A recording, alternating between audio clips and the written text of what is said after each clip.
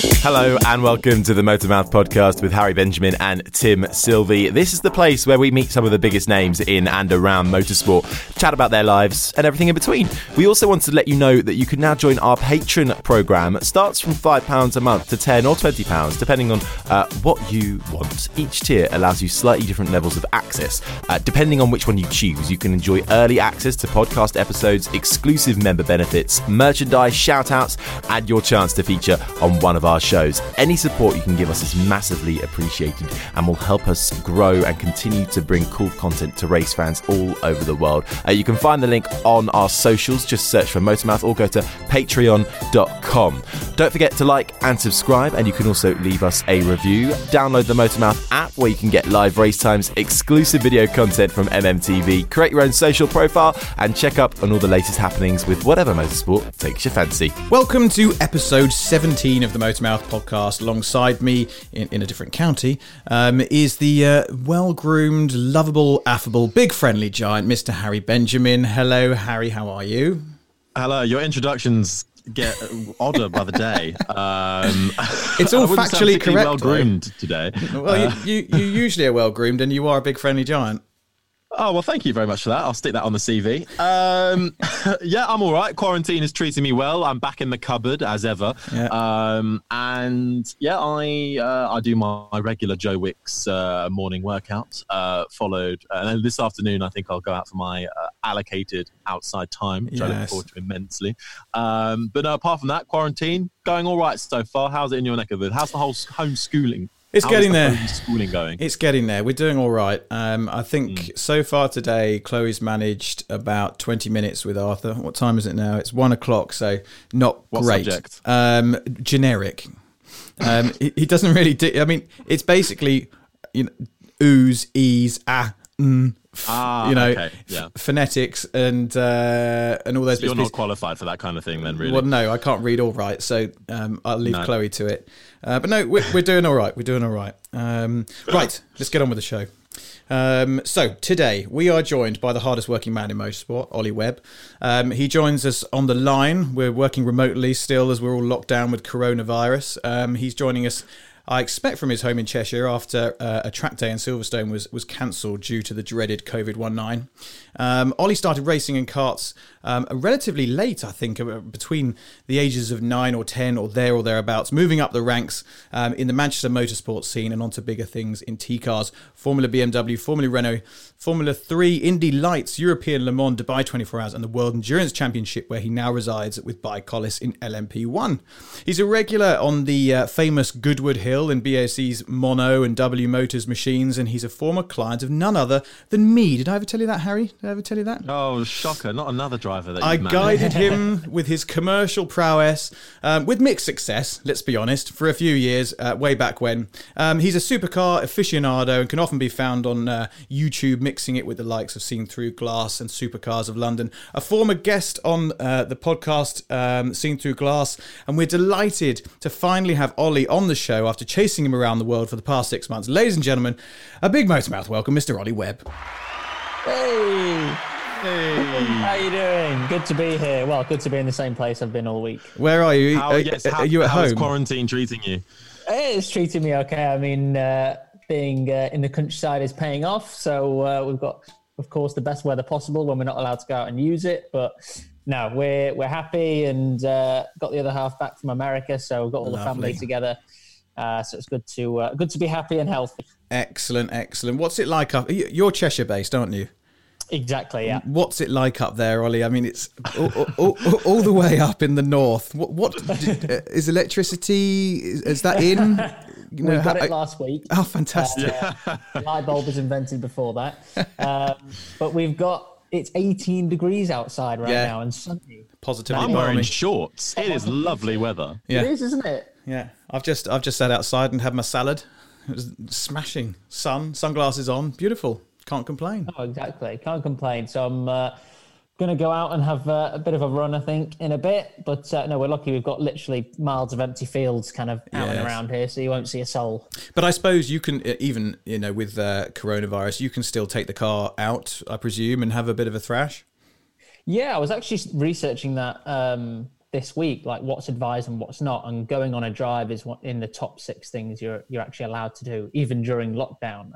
I mean, you can't be more isolated than locked in your car. You're just not allowed to get out. So that's great. I mean, the roads are empty. Go to Wales, maybe have a little drive around and then come back. Oh, God, yeah. So you're near the Welsh border. Yeah, exactly. Yeah, I can get to Anglesey Race Circuit in just over an hour. Oh, ideal. Very tempting in these times. Yeah. Well, should we dive in? Let's take it all the way back as we do. So, talk us through racing, motorsports. How did it come about? What was the light bulb moment in your head when you were a kid, being like, "Yeah, this is what I want to do"? I think my earliest memory of actually getting involved in motorsport or karting, should we say, at the beginning was just going to a birthday party, like a team sport or like one of those Daytona karting style indoor places. It wasn't in the family, as it is with kind of, I'd say 80-90% of drivers. There was no kind of father, godfather or anything like that involved.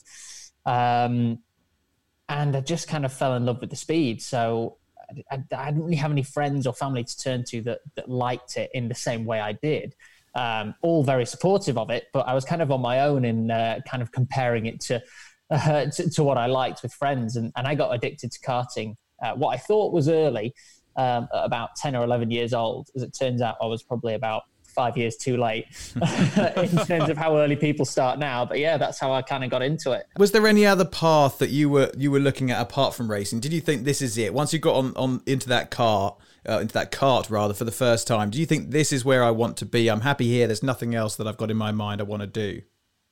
Yeah, that was it. It was 100% tunnel vision. And to the point where it wasn't even, okay, what if this doesn't work, or what's my backup option, or what do I do on the side? Absolutely everything from the subjects I chose to study at school to get me through school. Every single thing had an angle to help. So when I'm choosing my subjects at school, I'd choose business studies so I could learn how to get sponsors. And then when I would choose the artsy subject we had to choose, I'd choose photography so that I can get my sponsorship brochures right. And then everything was just as a means to an end. And you take that business side of racing quite seriously, don't you? I mean, the whole sponsorship element, which is obviously vital for all drivers, is an area that you get very involved with. Do you think it's an art that perhaps more drivers should take more focus in and try and develop their own presentations in a nice way, get nice photography done, focus on their social media and so on? Yeah, I think it's a nice balance. I mean, I think right now we're kind of in a decent stage where people are aware of it and they concentrate on their socials well. I've been guilty of focusing on it too much. There's a right balance, and having the right team around you obviously helps. But there was just always that lingering thought of it doesn't matter how good you are, if you don't have that opportunity there, or you're not prepared and ready, then it's not going to happen. So yeah, you've got to be all rounded in that for sure. That's something that's really struck me as in my research for this, of course. I saw a very old clip of you, and I think it was Jack Harvey on BBC F1 being interviewed by Jake Humphreys and DC. And you were talking about being sponsored by Team UK, I think it was at the time. Yeah. And just the way, I don't know how old you were there, but you seemed very young, but just the way you came across and you seemed very ahead of the curve of your time. You think drivers, you look at Lando Norris, for instance, he seems very on it and he's quite a young guy, but you were there way before that. Yeah, I think I was quite into that side of it quite early, and that is thanks to BRDC Superstars, MSA Elite, Team UK, that team, but also the BMW scholarship that I got when I was, I think, 13, 14, before I finally ended up in the Formula BMW Championship. And all of those roles had media training in them, which at 14 you would never normally get. And I got lucky that those schemes all kind of came around just as I was coming through, and because I was into it anyway and I knew I needed it, it was just the perfect fit. So I loved those kind of opportunities, and I knew that I was live on, at that point, BBC F1 when there was no Sky Sports, there was nothing else, and I knew that was kind of my opportunity. That was my kind of Oprah Winfrey interview moment. No, Eddie came across I think Eddie Jordan was very impressed from what I've seen. So going up through your career, though, if you take a quick look back, we said some of the stuff that some of your key highlights so far. Do you have a proud moment that sticks out for you that you always come back to? there's two which stand out clearly above the rest. I can't separate them quite as much from each other, but I think one of them was 2010. We'd just come back from, it was in the Formula 3 Championship, and it was quite close between me, James Collado, Felipe Nasr, Jean-Eric Verne, and a couple of others. And I just lost out twice at my home track that Verne had never been to. And he won both races, and I came second in both. And he'd never been to the track. So it was quite tough on me. Yeah. And then I went to Magny-Cours, which was his home track, and I'd never been to it. And I won both races and came second in the reverse grid race and took the lead in the championship. That was one of my favourite moments, coming back from utter disappointment. And then the other one is, of course, standing on Le Mans podium is one I'll never forget. Frustrating to have done it in my very first year rather than built up to it. But I'm going to have to work back towards that again. Yeah, you set the bar high. Was Formula One ever the dream? When you started out, or as you were progressing through your career, was that your focus, or did you think from early on, financially, or whatever reason, that's not where I'm gonna go? It was 100% the dream. And it was the only path I was looking at. Again, maybe a bit too tunnel visioned for a while, probably all the way up until kind of 2012-ish era. And we had a few reserve driver kind of contracts fall on the table. And then when we kind of started realizing that, it might just be possible if we get enough sponsorship to get in here to do it. But I think one of the best things that ever happened was ending up in endurance racing in 14. And although it was a very tough pill to swallow, the start of 14, half of my mind was like, oh, if you do this is the end of Formula One, you're going into endurance. And then the other half realized how enjoyable it was, and also how long a career you can have in something like motorsport when you're in endurance racing. Yeah, absolutely. But you've driven some F1 cars, haven't you? I think I'd read somewhere that you've driven Kimi's 2011 F1 car and a 2013 Sauber. What are they like to drive? Is it a sort of completely out of body, otherworldly experience? How does it compare to some of the LMP cars that you've driven? I mean, obviously the most exciting answer would be, it's so different to everything else. But other than the braking, which I think still nothing can come close to what a Formula One car can do on the brakes, aero-wise, acceleration-wise, et cetera, LMP1 cars feel virtually identical with just a bit more weight involved. So although it was really fun to have driven a few of those Formula One cars and some older ones as well, actually Kimi's car was the exact chassis when in the race when he said, "Leave me alone, I know what I'm doing." Brilliant. And actually I fit in his seat, so I didn't need to get a second molded seat. So I used that seat all day that day, which was great fun. So you have the same bottom shape as Kimi Räikkönen? Exactly, yeah. Ideal. We have the same bums. Yeah, same Top squats. of the CV, that. Yeah. I mean, the downforce on the braking because of how light the car is second to none, and that feeling is incredible. Now, and obviously that engine car was a nice screaming engine, so that was great as well.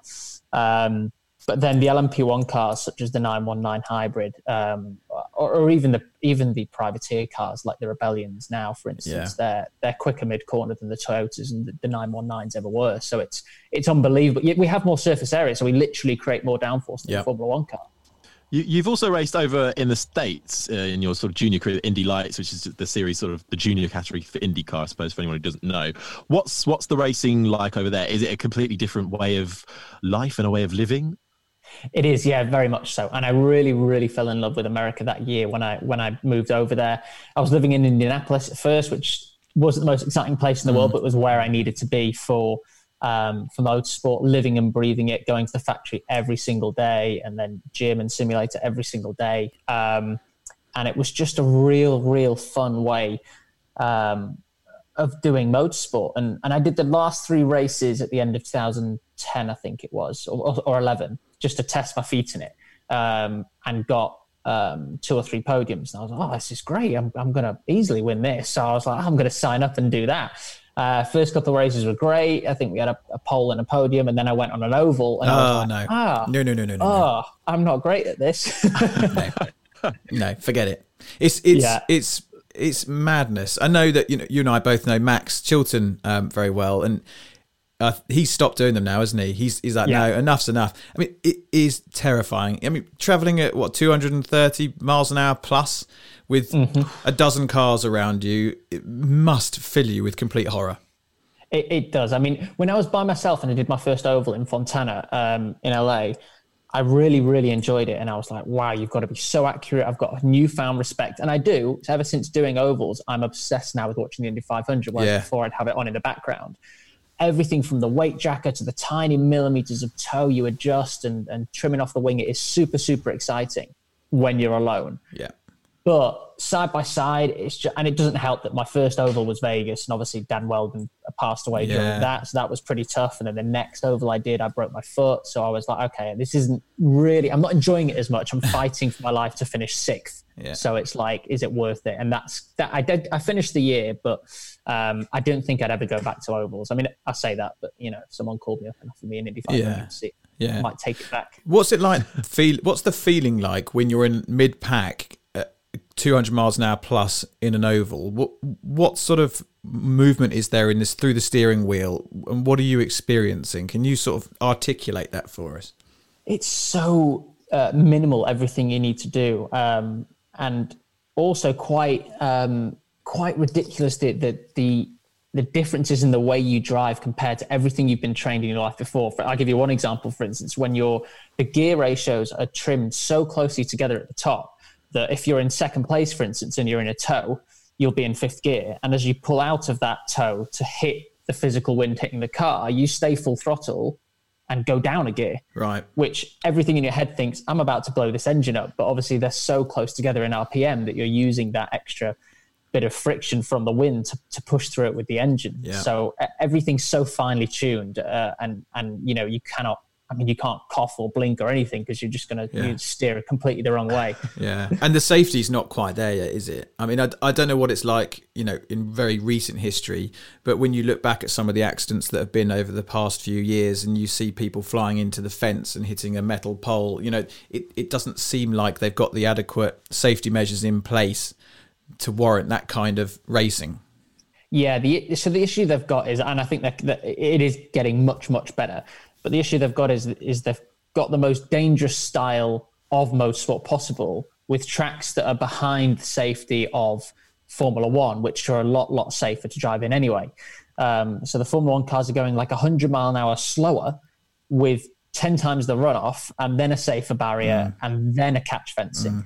So it's so different, the safety versus the speed. So it does need to improve. And, like a hockey style stadium of see-through glass all the way around would be the ideal, but I know that would cost a fortune in maintenance. So it's not going to happen anytime soon. Well, you now race with the private team in LMP1 bike in the World Endurance Championship, which of course for anyone who is a novice is the big one is the 24-hour Le Mans. Can you talk us through firstly, what that's like and how that experience came about, but also just the differences in tiers because in the World Endurance Championship, because obviously you've got the hybrids and the privateers and then LMP2 and all that. So could you just sort of talk us through that? Yeah. So my first year in endurance was in LMP2. It's very clear. So you kind of have LMP1, which is like your Formula One cars, but racing in the same race with Formula 2, for instance, which is the LMP2. And then you have the two tiers of GT, which are GT Pro, which have only professionals in the car, and Pro-Am, which often gets mistaken for two pros and an AM, when actually that AM is the equivalent of someone who's, an extremely good driver, like a Chris Harris or above, for instance. So it's not an AM. So those four categories all race in the same race together, and the shortest race we do is 4 hours, and the longest is the Le Mans 24-hour, which is 24 hours. And obviously, the higher in the ranking up towards LMP1 you go, the more downforce, better brakes, better fuel consumption, more expensive the car is, and the quicker it is. So, by collars, talk us through your experience in LMP1 privateers so far. So it was pretty tough at the beginning. I mean, it's been tough all the way through, but in terms of the beginning, that we had ups and downs, and at least the ups were kind of rewarded because the classes were separated a lot more clear. So within that LMP1 class, you had the privateer teams, which are effectively anyone who's spending, 30 million or less effectively and isn't a solid manufacturer. And then the factory teams such as Porsche, Toyota and Audi, who will be spending 300 to 400 million euros a year. So more of an F1 style budget. So because of that, we had separate podiums. We didn't have hybrid. We have a lot less power, and we're a good 5 seconds or more a lap slower. And that's how it was the first couple of years, which was great because every now and then, if our car actually got to the finish, old school style endurance racing, then that was a prize in itself, and we'd end up on the privateer podium because there was about 4 privateers at that point, and that was great. Unfortunately, the last 12 months worth of privateer racing, with Audi and Porsche being gone the last couple of years, they put us all into the same podium because for the championship, it doesn't look good if only 1 privateer is on the podium and 1 Toyota's on the other podium. The downside of that is we're about 250 to 300 million short a year from a team budget. Without a nice battery pack on the front wheels. So understandably, for anyone who knows the sport, it just ends up and I do the same, you just end up watching the GT battle because the LMP1 battle is so damn boring, and I'm racing in it. So it's such a shame to say that, but it's the way it's become. What's the motivation for someone like Colin and by Collis? What's their motivation for competing in LMP1? I mean, Colin's been obsessed with doing it himself, and we need people like that in the sport for so long. I mean, he's been the team boss behind teams like HRT and Super Aguri and these Formula One teams of the past, and many more, and I'm sure I'm forgetting a few. And he's been the man behind those teams before, and he's just wanted to be able to do it himself without a manufacturer attached. And we've sat down with him countless times and said, look, you can spend 10% of the amount if you want on LMP2, and we'll do so well. And he's like, I'm not interested. I want my name on the car. I want to do it myself. And I admire that, as frustrating as it does get. I do admire that because the kind of 5% of the time when we have got a good result, it's been a real kind of family. It's the equivalent of Williams getting a podium when we get our 2 or 3 podiums we've had. And that's really nice. That's not to say I wouldn't turn around and take up a Toyota LMP1 seat in a second, because I would. But it's just what we're fighting for at the minute, in the same way that George Russell abides by his rules and obligations in Williams, but he would take up that Mercedes seat any second. Yeah, absolutely. And have you driven a Formula E car? I have, yeah. And it was much more fun than I thought it'd be. Really? Because me and Harry have this debate a lot. Like, I'm still yet to be convinced on Formula E. I get that, I can't remember who said it, that someone told us that it's one of those, I think it might have been Sam, Seen Through Glass Sam, said it's one of those motorsports that you need to go and watch live to really appreciate, because it doesn't come across that well on TV. So I'm sort of yet to be convinced, and I miss the whole noise of an engine and all that sort of stuff. What's your take on it as a series? Oh, I'm not convinced with what Sam says. I'm actually even more the opposite. Really? Yeah, I feel like that they've done so well with absolutely everything around that sport to cover up for the fact that Formula E is unbelievably boring. They've done so well to make it. That's going to be our line for this podcast. But that's how it was. And do you know what? For over the years, Alejandro and Lucas Di Grassi and everyone involved has done such an incredible job. I now find it exciting in person, but I would not try and convince someone by taking them there live, because you don't have all of the gimmicks that you do on the TV to make it exciting and to make it this Mario Kart style excitement. But like, jokes aside slightly for a minute, actually driving the car, the new generation car, on a tight, twisty circuit that's dirty does feel very, very, very quick. And you couldn't really go that much quicker in a Formula One car anyway, because they're so tight, the circuits. Yes, if you stick it round Barcelona, it will be like a Formula BMW. But on a street track with those kind of drivers involved with the new car, it now has a lot of credibility. What's that what's the new one that they've brought out, the big 4x4, looks like an SUV, Alejandro goes the Extreme E. The Extreme E. Oh yeah, that thing, I've seen a few YouTube clips of it. It's bonkers. It's absolutely rapid.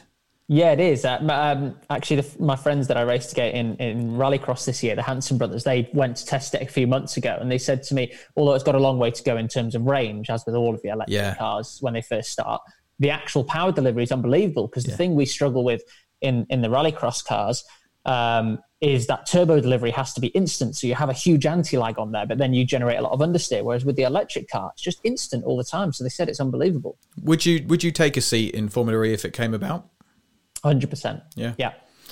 Mainly because Obviously, like I said, it is fun on a tight track, but it's the names you're up against. If it was a load of dead names, then it probably wouldn't be worth it. But you can go and, it's probably the second best or maybe best and most competitive championship probably in the world in terms of the names on the grid. It's more competitive than Formula One. And at least you see different race winners and different teams coming to the fore. It's not always, what you'd expect, which is quite nice to see. Nice little segue, on the reverse side, with Formula One, you usually get what you expect to see, which is Mercedes with all their money and Ferrari and Red Bull up the top. What's your view on the current state of Formula One, and are you looking forward to the changes that they're planning to make to the cars in 2022 season now, is it? I'm trying to keep up. So what's your take on F1 at the moment? I love it. I think the last 2, maybe 3, but definitely 2 years has been great. And I think if Formula One was the only motorsport out there, then I would probably be a bit more frustrated and want some more changes. But everyone says, there's so many championships out there now. And that's great. I mean, you've got IndyCar for what you want with a fixed championship. You've got Formula 2 for the up-and-comers. You've got Formula E for people who are outside of endurance or didn't get into Formula One or are on the side of their WEC campaign. And you've got Le Mans for all the other stuff. And I admire Formula One for its engineering as much as I do its driving. So as frustrating as it can be to see the same person win all the time, it's really also exciting to see the innovations in the teams.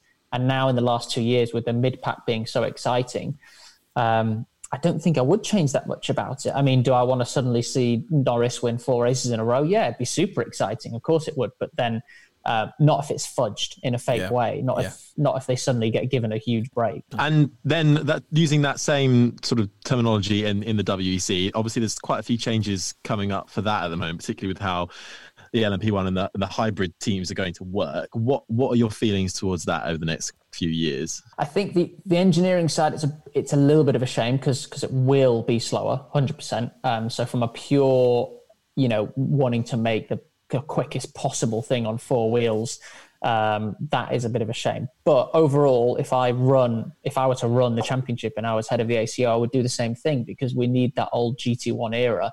And the only way to get that back is by making these hypercars. And how exciting would it be if Joe Bloggs or a very successful Joe Bloggs has a Valhalla or a whatever, a P1 GTR or a Senna GTR in his driveway, and he gets to see something that at least looks like that on the grid winning at Le Mans. Because now a Toyota winning at Le Mans, let's face it, a Toyota Yaris doesn't become a Toyota LMP1 car. It's 2 completely different things. So it's really exciting if we do get this grid full of Valkyries and Senna GTRs. I'm not sure who's going to eventually sign up to it, but at the end of the day, seeing those win will sell cars, will generate more money, will make the championship last longer, and will make people fall in love with endurance again. Yeah. Also, I love the name Hypercar. Just makes it sound even cooler. Yeah, exactly. Yeah. Sounds like it should be hovering or something. Yeah, that's the next level.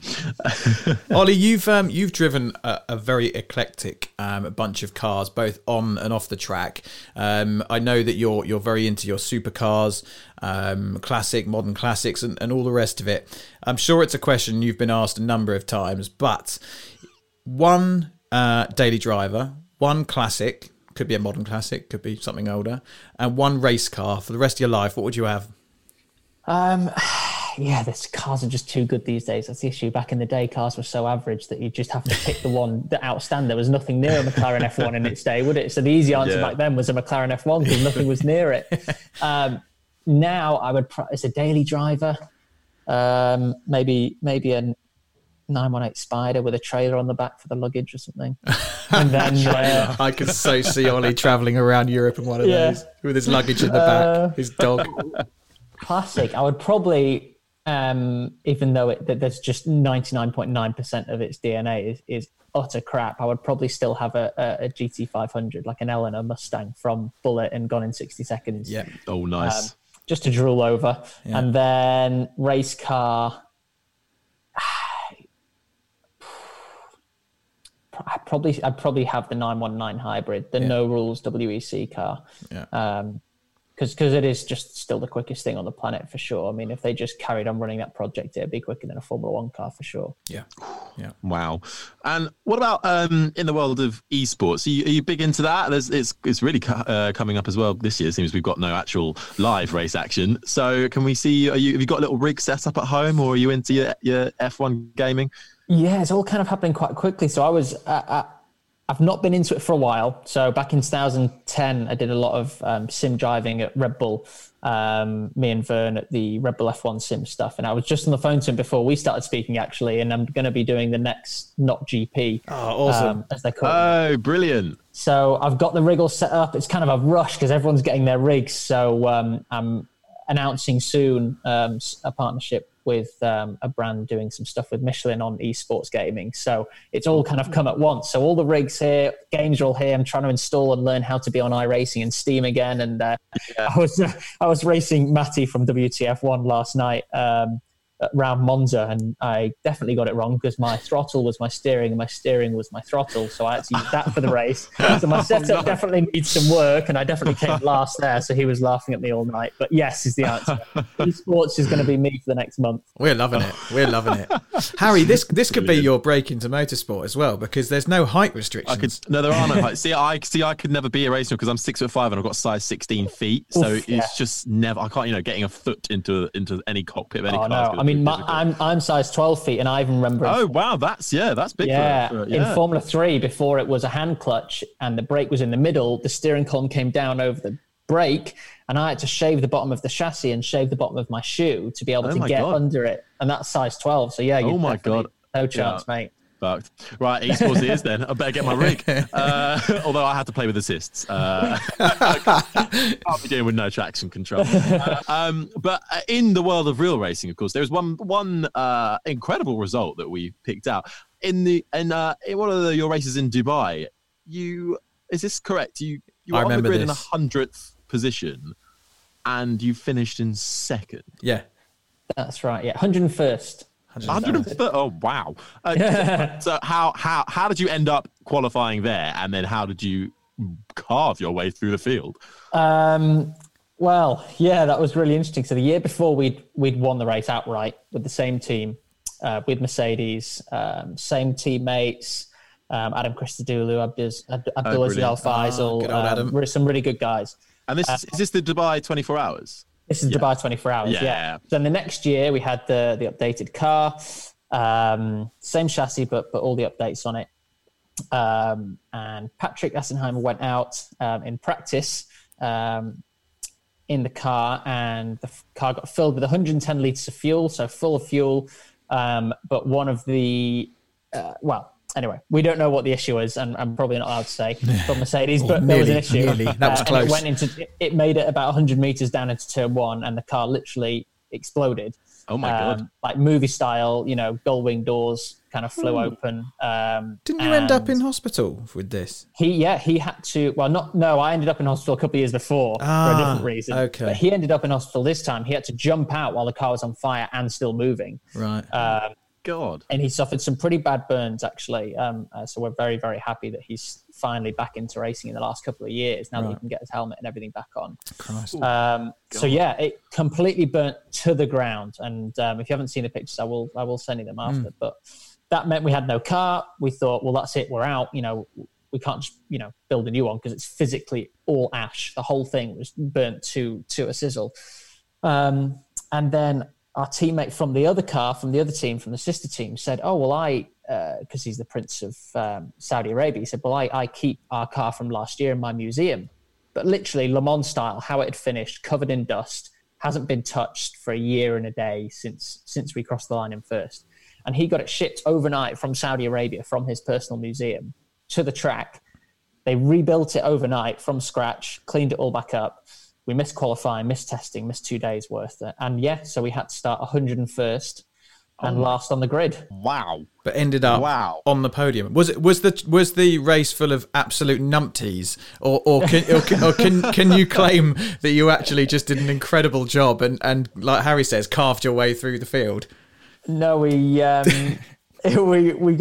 did very well. I mean, I'd love to say it was full of numpties, but it was a competitive year, and it was full of some really, really good people. And we literally, from that fire, from lap 1 of the race, and this has never happened in a 24-hour race and will never happen again, we had not a single issue. We were as quick as the front runners, not massively quicker, not massively slower, but we just had no issues, and we kept going and we kept going. And me and Adam did the first couple of stints, and I think we got like 30 or 40 cars each, because obviously it's easier in the beginning than the end.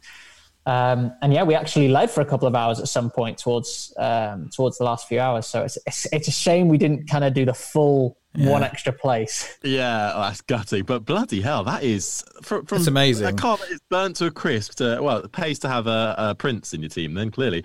Yeah, that's good. Definitely back in his museum now. Yeah. And, he did the right thing, actually. He did the right thing because he was in the sister car and wasn't in our team at that time. And his other car broke down halfway through the race. And because his name was on the side of this car, he just jumped in ours and started doing a few stints and ended up being in the car that was on the podium, which was the older car.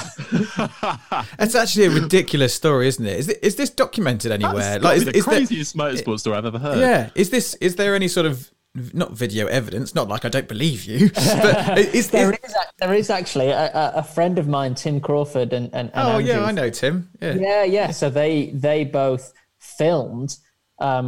Purely out of coincidence, the only videographer I've had at the Dubai 24 Hours in the kind of 7 years I've done it, and they filmed the whole thing from start to finish. On day one, he was gutted. He was like, well, I've got 10 seconds of footage. The car's burnt. We're not going to race. That's great. Yeah. And he ended up getting the best story ever. Yeah. That needs to be repurposed and re-released. It's such a cool story. Yeah. So that's a documentary waiting to happen. It totally is. So we've heard your stories about your favourite car and favourite cars. What's your favourite driving road? There's so many, but all the ones that people generally talk about with these hairpins are just utter boring. Yeah, they look stunning, but they're just not fun to drive. No. Route Napoleon I did last year, which was this mountain road on the way, I'm not sure where from, but to Monaco, which I did with a car tour company. And I was the lead driver for this tour. So they have lead drivers. They had Tiff Nadal the year before and Nelson Piquet the year before that. And I was very lucky they invited me to come and be the lead driver. And the point of that is to, drive safely, drive at the speed limit, but also kind of, be the punching bag for anything coming so people behind can judge where you're going. But I got to drive some amazing roads on that.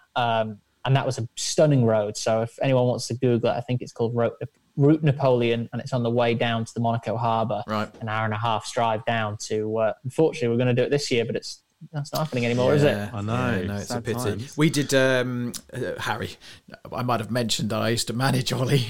And, God, honestly, Oli, every podcast, there's some driver that throughout the ranks that Max Chilton comes up with a lot. Jamie Chadwick. There's always some driver he's got a connection with. Oh, yeah, Jamie Chadwick. I forgot, yeah. He used to look after her. Struan. Yeah. But anyway, I digress. But we went out to Ras Al Khaimah and did the what was that road called? Jebel Jais. Jebel Jais. I'm doing a podcast tonight with James talking about that tonight. No way. So that's going back in time. So we put this together years ago now, with Oli and JWW from YouTube, and we tore up Jebel Jais. Oli was in a Ferrari, James was in a McLaren, I think it was blue McLaren, and this road is incredible. They shut the road down like 36 kilometers. Police shut it down, and Oli and James just flew up this road. That is a pretty incredible driving experience. That was one of the best projects ever. That was so good, and that's definitely that's second, I reckon. That's second to Route Napoleon for sure, because it's just so wide and flat. Yeah. So you're chatting with James tonight. Sounds like you guys had loads of fun. Yeah, we did. Yeah. Off your trot. We'll carry on. Yeah.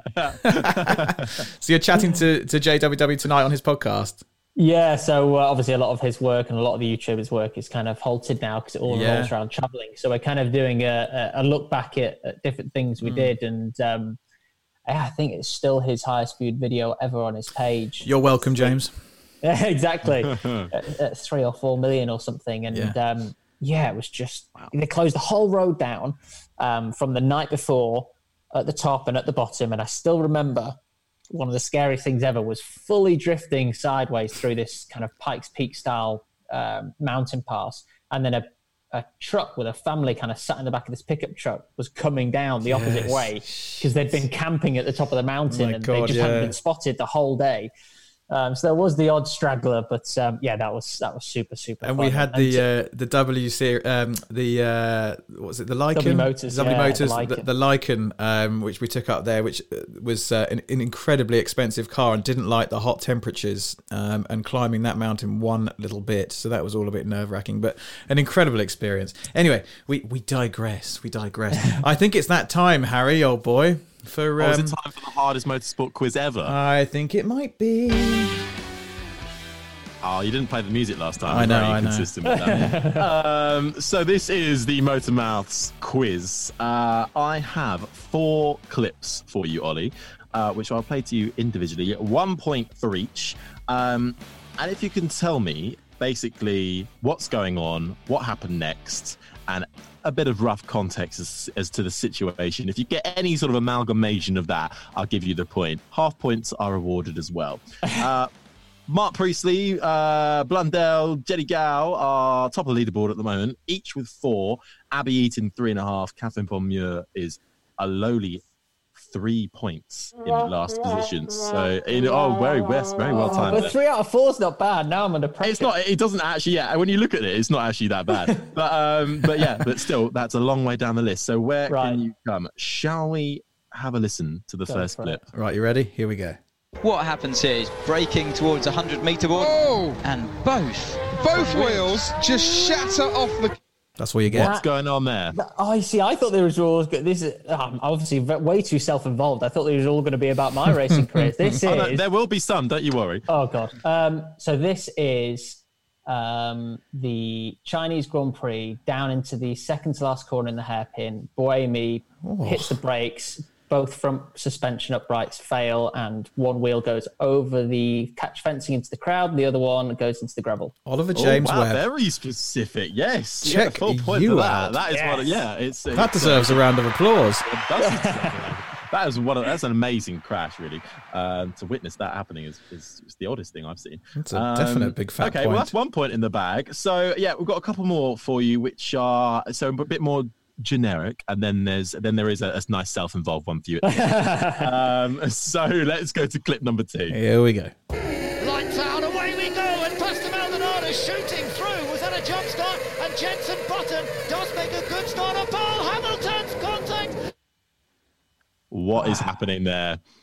Oh, I don't know. I was going to say it was Barcelona, but I don't think it is. So Maldonado shooting through. Jenson Button's got a good start. This is sort of the era with sort of the year, if that gives you a sort of reminder. And then just at the end, Hamilton contact. And then what happens next? Hamilton. Oh, okay. Is this Spa into turn 1? With Hamilton going over Alonso because Grosjean went down the inside and Maldonado had hit Grosjean. Is that what happened? That is exactly what happened. So that was the big one in 2012. Can you tell me all the drivers that were involved in that? That's mean. Hang on. Is this for a bonus point, Harry? Because this will be, if you do badly in the next 2, you can have an extra point if you get all the drivers that were involved. Okay, so Button, Hamilton, Grosjean, Alonso, Raikkonen. Did Vettel get hit? No, I don't think he did. There's a bit of a tough one in here. I feel like there's 2 more. Who have you said so far? Wait, hang on. Button, Hamilton, Grosjean, Alonso. Yeah. Wait, I just said another one as well, and I've already lost who that was. It's a pretty good effort, to be fair. That's a good effort. There's 3 which are tough. They're not front of the field drivers, but they somehow ended up at the front of the field. Wasn't the Caterham involved at the not Caterham? Didn't Lotterer? Was that the race that Lotterer came in for one race? Oh yes, actually, you're right there, but he wasn't involved. I'll give you the last couple. So it was Kobayashi, who was actually second on the grid. I've given that card that he crashed in that race. Exactly. Well, there you go. His teammate Perez, and of course Maldonado, who got a clipping just to there. So pretty much half the bloody field. Okay, well, you know what? You're getting a full point for that, by the way. Yes. Okay, clip number 3, please. Here we go. 3 Bottas, round turn 3 we go, and it's Nico Rosberg and Hamilton's onto the grass. What happened next? Turn 3, Barcelona, with Hamilton and Rosberg when they took each other out in a Vettel-Webber style into the gravel. Is that right? Yes, absolutely correct. That is 3 points. I'm normally so bad at these as well. So no, you're doing quite well, to be fair. It all rests on this one. You could literally go from bottom of the pile to top if you get this one correct, okay? So what are you talking about? The very first time I ever came here was actually to race here. I'd never even visited to watch.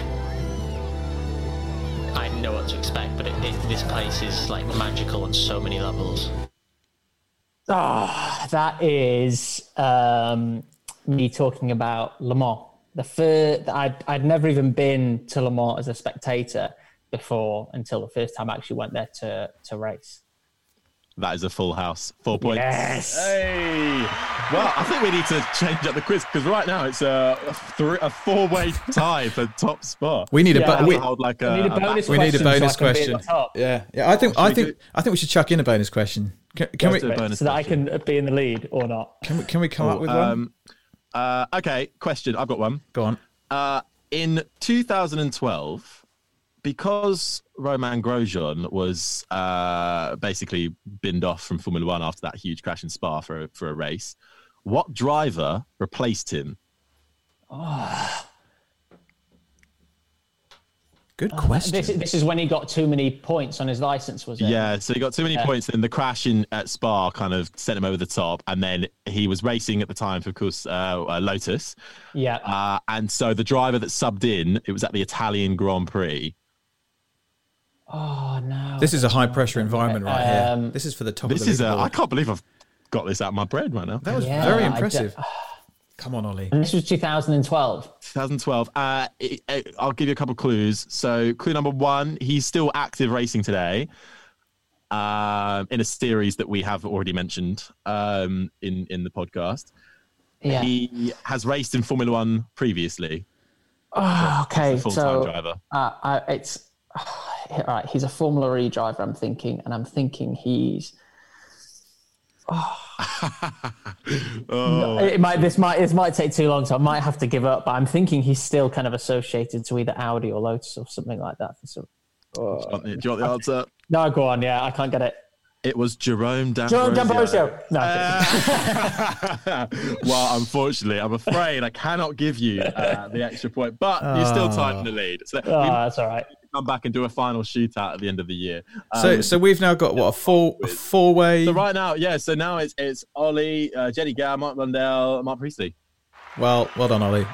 But the latest person to get 4 goes at the top. So yeah. Well, actually, that is how it works. To be fair, so you yes. Do you know what? Are at the top of my what we could do? Hastily scribbled list. We could do it by time. Whoever did it in the quickest time could go top. Oh, I was too detailed in my replies. I should have just screamed them. Yeah. Well, no, I like detail. If you get detail, you're already on to an extra point. But thank you for playing the hardest quiz in motorsport, Motor Mouths. Oli Webb. Well done, Ollie. Terrific effort. Now let's have a few random ones. Pets. I believe you've got a dog. I do. Yes, little Stella. Stella. And what kind of dog is it? She is a Cavapuchon, which is the manliest dog's name ever. That is quite a camp sounding dog. A poodle and a bichon that had a nice kind of night out and decided to get a bit freaky. I bet. Bloody hell. Is this joint custody? Like, do you guys? I don't know whether you live with the missus, but who looks after the dog? Yeah, we live together. So obviously we both travel a lot, but we tend not to most of the time. When I'm racing, she's here. When she's going to America and doing her work, I'm here. So most of the time we manage to share custody pretty evenly. And if not, our good friends and next door neighbours actually have the exact same breed dog as well. So she goes over there. Oh, the Cheshire set. Do you have any passions outside of motorsport? Oh, God, this is the most boring answer probably. For most racing drivers say the same thing. I mean... passions outside of motorsport. I mean, I've always loved my photography and video editing, and I always studied that at school. So kind of I love watching those and editing those myself when I go away.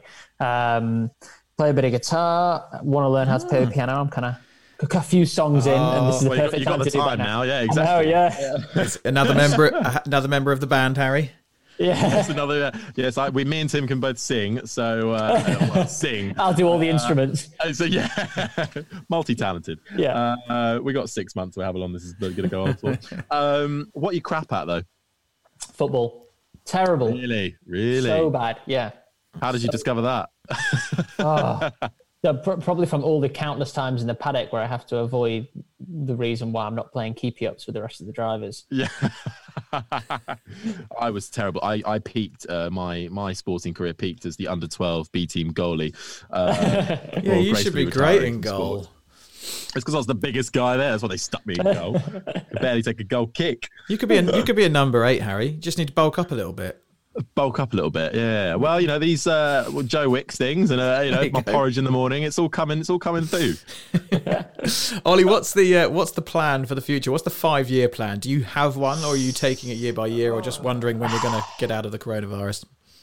I think everyone's plans are out the window right now, aren't they? Well, yeah. I mean, I guess the plan is to win the World Endurance Championship and then repeat 4 times. But on the side of that, I don't know. I commentate on IndyCar for BT Sport, and I do a little bit of presenting. I get the dream kind of side job or post job at the end of hopefully a long, illustrious career in World Endurance Championship would be to present similar like Martin Brundle does, or maybe Top Gear or something like that. I mean, I'm obviously passionate about cars and motorsport, so to be able to continue down that path or be involved in some way, like a lot of these guys do. I mean, Jensen's now a contributor with Sky Sports with Anthony Davidson. I think they do a great job of it, and I think that'd be a great thing to do. Yeah, you must know Chris Harris, don't you, through supercar experiences and so on? Yeah. Oh, get in there. Yeah, you get out, son. Yeah. Forget Freddie and Paddy. Get in there. Yeah, Freddie and Paddy. It is hilarious, actually, to be fair. I mean, as far as the other 89 presenters they've tried in recent years, I think it's the best. Hell, it's the best current mix, anyway. 100%. But, I think they've saved it just about. I think, but I was in America. I was in America last month, and I was at an audition for a different show, and they were like, "Oh, do you know what? It's a shame you didn't come in last week because they were looking for a new presenter with an English accent who's involved in motorsport for Top Gear America." I was like, "You are kidding me!" So I just missed out on that one. Why would you tell someone that? That is like, I do not want to hear that. Oh yeah, shame you weren't here last year. You would have definitely got it, but oh well. There's the door. What's my other question? I've lost it now. Any talents that the public doesn't know about? Guitar, maybe. Are you on the grades with guitar, or are you just sort of freestyle? Just a bit of freestyle, really. I did it a lot when I was younger, when I was at school. Haven't done it for a while properly, but most of the videos that I post up, other than the super professional tourism board ones, almost all the other ones are edited by me, so I'm really into my editing. That's where it stops, really. That's it. Yeah, fair enough. It's funny, not many of the people that we've had on this show have said they've actually got major talents outside of what they're doing. Maybe bar Jenny Gow, who said she was a brilliant cook, but yes. Oh really? That was, and I think what did Blundell say? He was car salesman was what he would do. That would be his talent. What he would do if he wasn't selling secondhand cars. Yeah. Oh, love it. All right, I'm going to put you on the spot here. I want a quick answer to this. Oh, quick answer. Who's your favourite YouTuber? Different for different situation. Sam makes me laugh every time. Yeah, I like Sam makes me laugh every time. Is that a world that you want to get more involved with? Is the Oli Webb YouTube channel going to continue to grow? A few years back, I thought, this kind of daily vlog thing, this would be really fun. And I very, very quickly realised that if I'm going to be anywhere near as good as these guys who are doing it full time, and it is a full time thing. Do it every day. It would just sacrifice other stuff. And it was a very, very easy answer to me. I said, no. I said, I can spend 20 minutes every night on Instagram, on my phone, before I go to bed, edit a picture or video, upload it, and it's not affected my day. And then I can wake up and focus on winning a championship again. If I started YouTube, it would affect stuff. So I'm not willing to do that yet. Yeah. So Instagram it is, and that's all I do pretty much. Yeah, I think a lot of people have a similar kind of thought process with that. Nikki Shields, Harry works with Nikki quite a lot, and her YouTube channel got some decent traction. But again, she's got a young son now. She's traveling around. She can't do it every day, and I think it's a full-time job. Yeah, totally, isn't it? It's a full-time job. Completely. To have the success that you want, it's a full-time job. Yeah, and the quality of what some of them are putting out, not all of them, but some of them is almost kind of old school, kind of Top Gear series style stuff. And if you're going to do that 3 times a week, you're doing 3 times as much as a kind of a full BBC show with one person. So it's and maybe a couple of editors or whatever. So it is really, really hard what some of them do. Yeah. I say some of them. Some of them. Not naming any names. Okay, well, we've got a final 4 questions for you, if we're ready to go on to them, Tim. Yes, so we ask all of our guests these same 4 questions, and we get a whole plethora of different answers. So, Oli Webb, what's got you excited at the moment? What's got me excited? Esports, I think. Yeah, e-gaming and e-racing and being able to race against people you wouldn't normally do. So yeah, it's a mix of championships all in one room. Excellent, and we'll see you on an e-sport race soon. That's exciting. We'll obviously be cheering you on. And one of our previous podcast guests, Abby Eaton, was she in the last one, or she's coming up in the next one? Yeah, she was in the. She was not the not GP ones, but she was in one of the iRacing ones. That's right. Yeah. So there's quite a few actually. There's a few. Track on them. Yeah, Harry, go ahead. Would you be a professional guitar player? That's the question. If you weren't a racing driver, I would love, if I wasn't a racing driver, to be a Red Bull Air Race pilot. Oh wow, great answer. That is specific. Yeah, I would. I've been up in one before, and the guy was mental enough to give me the stick at a decent enough height that I couldn't kill us if it started going wrong. Yeah. And yeah, pulled 11.8 G that day, and that was I'll never forget that. However, that dream will never come to reality because it doesn't exist anymore. I know, can you believe it? So that's exactly what he did. He bought one of the last Red Bull Air Race planes when the championship ended, and he just does it for fun now. So his time out during the coronavirus is taking his plane up into the sky. Amazing. Yeah. No, wow. It was very cool, very cool racing. You have to do a red arrow or something else instead. Yeah. I love the red arrows. If I see the red arrows, when they do Silverstone and I'm at the race, if they fly over me, I tend to just burst into tears. Can't hack it. Well, I've got a little story about the red arrows if we've got time. Yeah, of course we have. Yeah, go for it. So I worked at BAC Mono, the car company, for about 6-7 years, and a guy from the Red Arrows who got very friendly with the team there. With Neil Briggs, who was having his christening on one of the weekends near Alton Park. So we're kind of back and forth texting this Red Arrows pilot at Goodwood, at different events. And out of the blue, during this christening, he said, "Oh, I see you near Alton Park. We're actually on the way to London from this RAF base near Alton Park to do a salute to the Queen." And obviously, they're only allowed out when they do these shows. Other than that, it's just a practice. So I have a video of the full RAF squadron, who apparently to this day, it's still the only time they've ever done it because it's super against the rules. Because the flight path that they had to log literally crossed over Alton Park, where this christening to this little church was happening. And they descended below their legal amount and turned the smoke on and came over a christening in Cheshire of about 15 people and did a private Red Arrows display while we're texting the pilot as he's coming over us, and I've got a video of it. It's unbelievable. Oh my God, that is amazing. I'd have definitely cried. Stuff like that just gets me. Anything, even when I see there's that aircraft called is it the Falcon? The big one? Yes. It looks like one giant wing, like a giant triangle. Have you seen it, Harry? Oh, yeah. I've seen them. They had it at Goodwood until it stopped flying a few years ago. And that as well, it just gets me going. It just chokes me up. I get emotional. Pathetic. Unbelievable machines. Yeah, they are amazing. Anyway, how much of your success is about luck and right place, right time, and how much do you put down to just sheer hard work?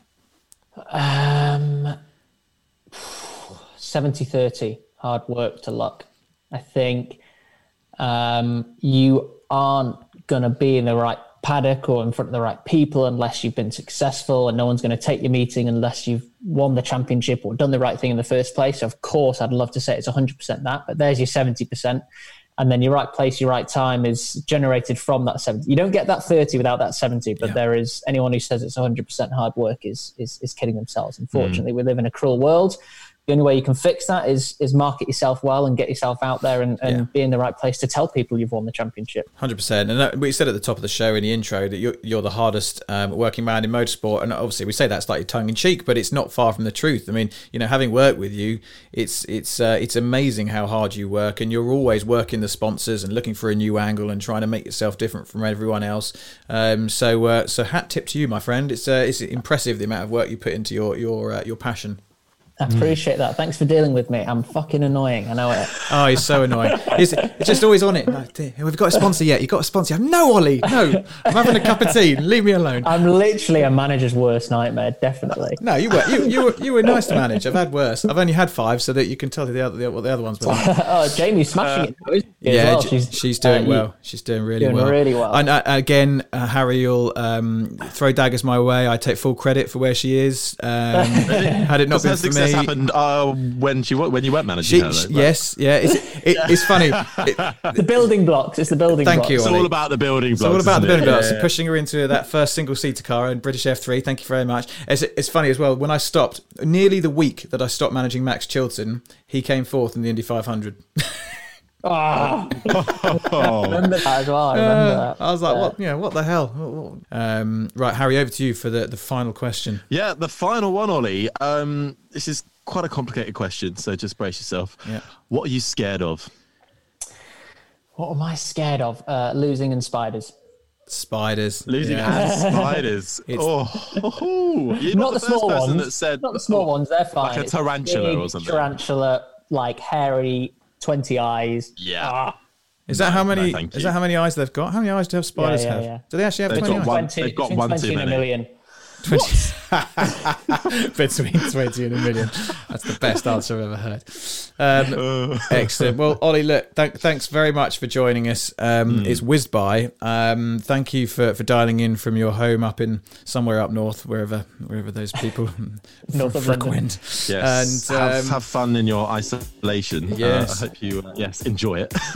Try my best. Enjoy it, and hopefully you'll get to turn some wheels at some point this season, and we'll be keeping track of your progress, and I'm sure we'll see you in a paddock very soon. Oli Webb, thank you for joining us. Thank you so much for listening and giving up your time for us. We'll be back with another episode soon. If you've missed any of the previous episodes, you can take a hop back in your chosen podcast player and find them all there. And don't forget, there's also loads more content on MMTV and the Motormouth app available to download on any device now. And to continue to allow us to help create lots of cool content and to keep making these podcasts, we wanted to let you know about our new Patreon program and how you can join. It just starts from £5 a month to 10 or 20. Each tier allows you slightly different levels of access depending on which one you choose. You can enjoy early access to podcast episodes, exclusive member benefits, merchandise, shout outs, and your chance to feature on one of our shows.